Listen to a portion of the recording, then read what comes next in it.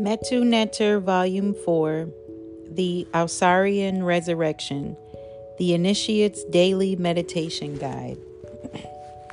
Chapter 9, beginning on page 169. Love and Transgressors.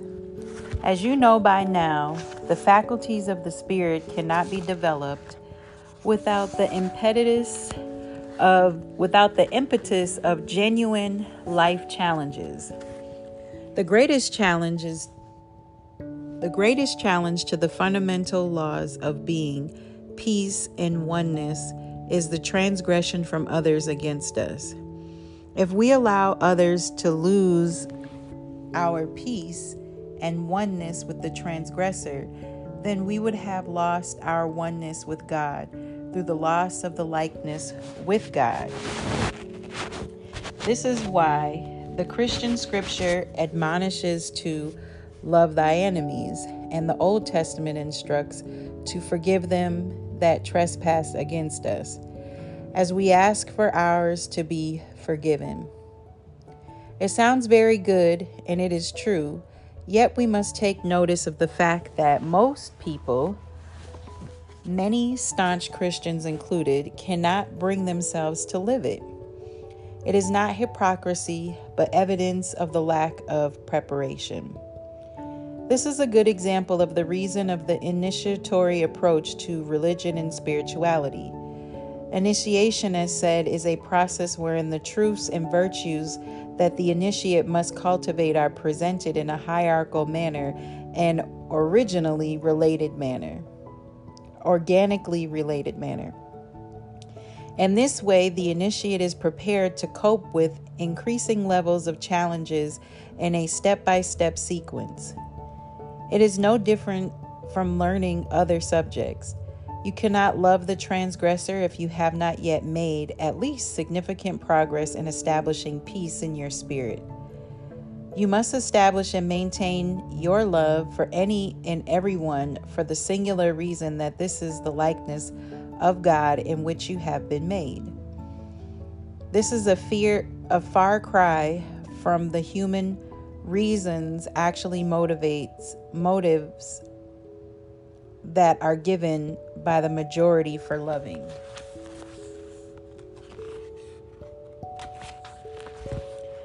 When they say that they love someone, they are in reality speaking about how good their interaction with the person makes them feel.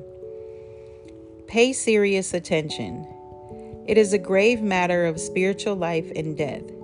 And if you are stuck on the thought of how you can love someone that hates your guts and is trying their best to harm you in the worst way, consider the fact that you will come to see that love is the most powerful force in the universe.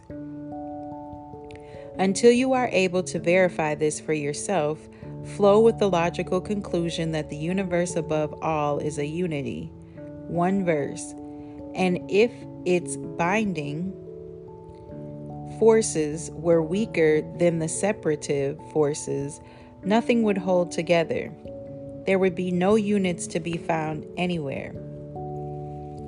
God-woman and God-man, proofs of God's existence. Ma'at and Tahuti are intimately related in this architectural scheme for the pout. Tahuti is the faculty of the spirit that reveals divine law and truth, while Ma'at is where it is lived.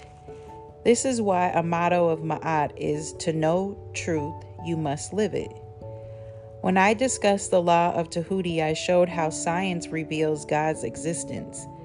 The more scientists probe into the secrets of the worlds of biology, physics, and chemistry, the closer they will come to the conviction that there is a God. This is what happened to Einstein and many top scientists. Unfortunately, the powers that be in the universities have hidden these facts from their students.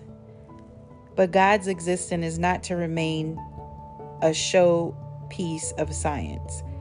God made the world to experience life in and through it, and made man for the purpose of coming into the world to accomplish its purpose. The world is first for God and secondarily for man. Why do I get the feeling that some people will have a problem with that? Ancient Egypt has left us the record of many men and women from different walks of life that realized their divinity, became Ausars, and it will happen again in the near future. Divinity is man's birthright. He was made for it, and it for them, and the God people walking the earth are the true proofs of God's existence. It is here that you can see the living image of God. If you learn the attributes of God and live them, then you will look like God in your actions, and God will manifest through you. Now, what if this is nothing more than a pipe dream of Ra, Nefer Amen, and a bunch of misguided ancient Egyptians? To begin with, we will have to strike out those statements in the Hebrew and Christian Bibles that claim that man is a god, and he is made in the image and likeness of God. He will have to do away with similar statements in many other scriptures. But worst of all, we will all have to settle for the human self-image as the standard of our being and delude ourselves with the hope that somehow one day mankind will straighten itself out. What kind of world will we live in if everyone were striving to live up to the divine standard, even if they never completed the task? The ancient Egyptians took the leap and gave the world a magnificent heritage. Unfortunately, it is not known it has been either stolen by crediting their accomplishments to others or buried in the mountain of disinformation. We must not forget the words of the I Ching sages. Evil cannot survive on its own. When it destroys the good, it too perishes, but the seed of the good remains to flourish anew. Balancing heaven and earth and the law of Ma'at. The judgment wherein is determined whether an initiate has become a divine man takes place in the double hall of truth, Ma'ati, or the two truths. The concept refers to the fact that man's heavenly and earthly needs must be met. The contemporary world has become totally entrenched in the cultivation and satisfaction of the earthly part of being, while some cultures have also erred in the opposite direction. The greatest challenge to establishing and maintaining the balance between these two aspects of being occurs in relationship to love. We must not go overboard with our love for transgressors to the detriment of the earthly part of being. If you are threatened with imminent danger from someone, you must defend your existence by all means necessary to the best of your abilities. Ma'at initiation work. 4:100b. Write a short essay on the way that you seek to establish order in your relationship with others. What is the basis of your rules? Do you force and intimidation? Do you use authority? What are your moral values? When you are done, compare it to the material at 4:100a. 4:100b. Declarations of freedom from sins. Examples. I have not imposed my will on anyone. I have not made myself feared by anyone. I have not used illegitimate force to create order. I have not indulged in immoral acts. 4:101b.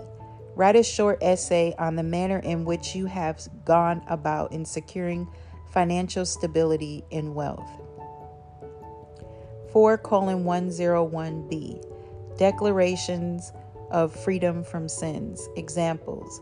I have not secured my finances through immoral or unethical means. I have not indulged greed. 4:102b. Meditation script. Scenario. Visualize a situation in which you are concerned with your reason for being on earth. Truism, divine law. I give thanks for the honor of being made in your likeness. I give thanks for the honor to serve you as your vessel on earth. I delay not in cleansing this vessel from the darkness of the animal within, from the population by the human ghost. I am your living temple. I go quickly, come quickly. Visualization of living in harmony with the law. Visualize your person acting in a manner that gives evidence that you are striving to be the living temple of God on earth. Visualization of the blessings received from living truth. See your person enjoying a goal that you are seeking to attain as a result of having vitalized and harmonized your life force with peace. 4:102b. Declarations of freedom from sins. Examples. I have not been delinquent in the work to become the vessel of good on earth. I have not sought to become the best in my endeavors without God's help. I have not neglected God's need to come into the world to experience its creation. I have not failed to give thanks to God daily for sharing its divinity with man. We could have been made dumb as pigs. 4:103b1. Review 4:103a and 1. Write an extensive essay on how you came about to love the things that you do through dwelling on your appreciation for what they have done to benefit you. 2. Make a list of all the things that people that you should have a strong feeling of love for and focus on the benefits that you derive from them in order to cultivate your love for them. 3.